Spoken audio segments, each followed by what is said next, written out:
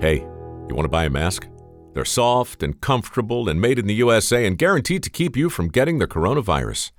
Well, the last part isn't true. There are no guarantees in this world, and to be honest, I'm not even sure if masks make a difference or not. The experts are still fighting about it, it seems. But either way, you can't go anywhere these days without a mask, so you might as well get one that helps my foundation close America's skills gap.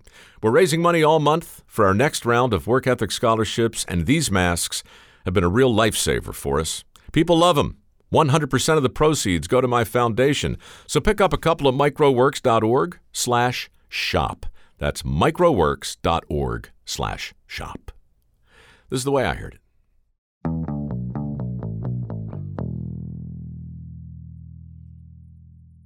Charlie knew he had a hit the moment he picked up the guitar. The tune just seemed to write itself, and the words tumbled out of his mouth as though he had known them all his life. Now, like every other aspiring musician who had come to L.A. with stars in his eyes, Charlie hoped and prayed for a break. And finally, he was about to get one. Seated across from him were two of the biggest names in the music industry, the legendary drummer, who befriended him a few weeks earlier, and the legendary producer, the man credited with shaping the California sound, a man who could literally make him famous overnight. Charlie stroked the neck of his acoustic guitar, took a deep breath, and began to play. And really, it couldn't have gone better. The legendary producer nodded in time with the music. The legendary drummer hummed along in harmony. In short, it was the kind of audition every performer dreams of giving, and when the song came to an end, Charlie knew he was one step closer to stardom. The legendary drummer said, "Hell yeah!" And the legendary producer said, "Damn, let's make an album." And so they did. Over the next few weeks, Charlie recorded 14 original songs with the help of the legendary drummer and two of his legendary bandmates. Charlie found the magic every famous musician tries to capture in the studio. But the legendary producer had some issues with his lyrics. He wanted something softer, something more relatable. But, like any true artist, Charlie was not inclined to compromise his work. He pushed back. He had something important to say, damn it, and no producer, however legendary, was going to boss him around. I mean, really, who did this guy think he was? These were Charlie's songs, and he would sing them the way he wanted. Long story short, Charlie blew it. He alienated himself from the very people he needed most. The legendary producer stopped taking his calls, and the legendary drummer went back to being a rock star. Charlie took it hard, and by all accounts handled the rejection very badly. One day, after weeks of being ignored, he confronted the legendary drummer at his home on Sunset Boulevard. There, he presented him with a gift, a single bullet. "What's this for?" asked the legendary drummer.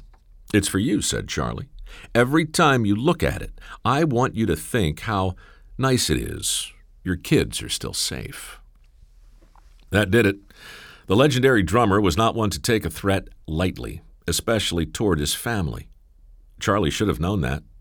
He beat Charlie like the drums he pummeled for a living. Then he threw him to the floor and beat him some more. He beat him till he wept like a baby. But the hardest blow had yet to fall. A year later, broke and unemployed, Charlie was in a record shop when he saw a poster of the legendary drummer playing on stage with his legendary brothers. They had a new single out called "Bluebirds Over the Mountains," a cover of an old rockabilly song. "Jesus," said Charlie, "what a bunch of hacks. They don't even write their own songs anymore." The B-side, however, was an original called "Never Learn Not to Love."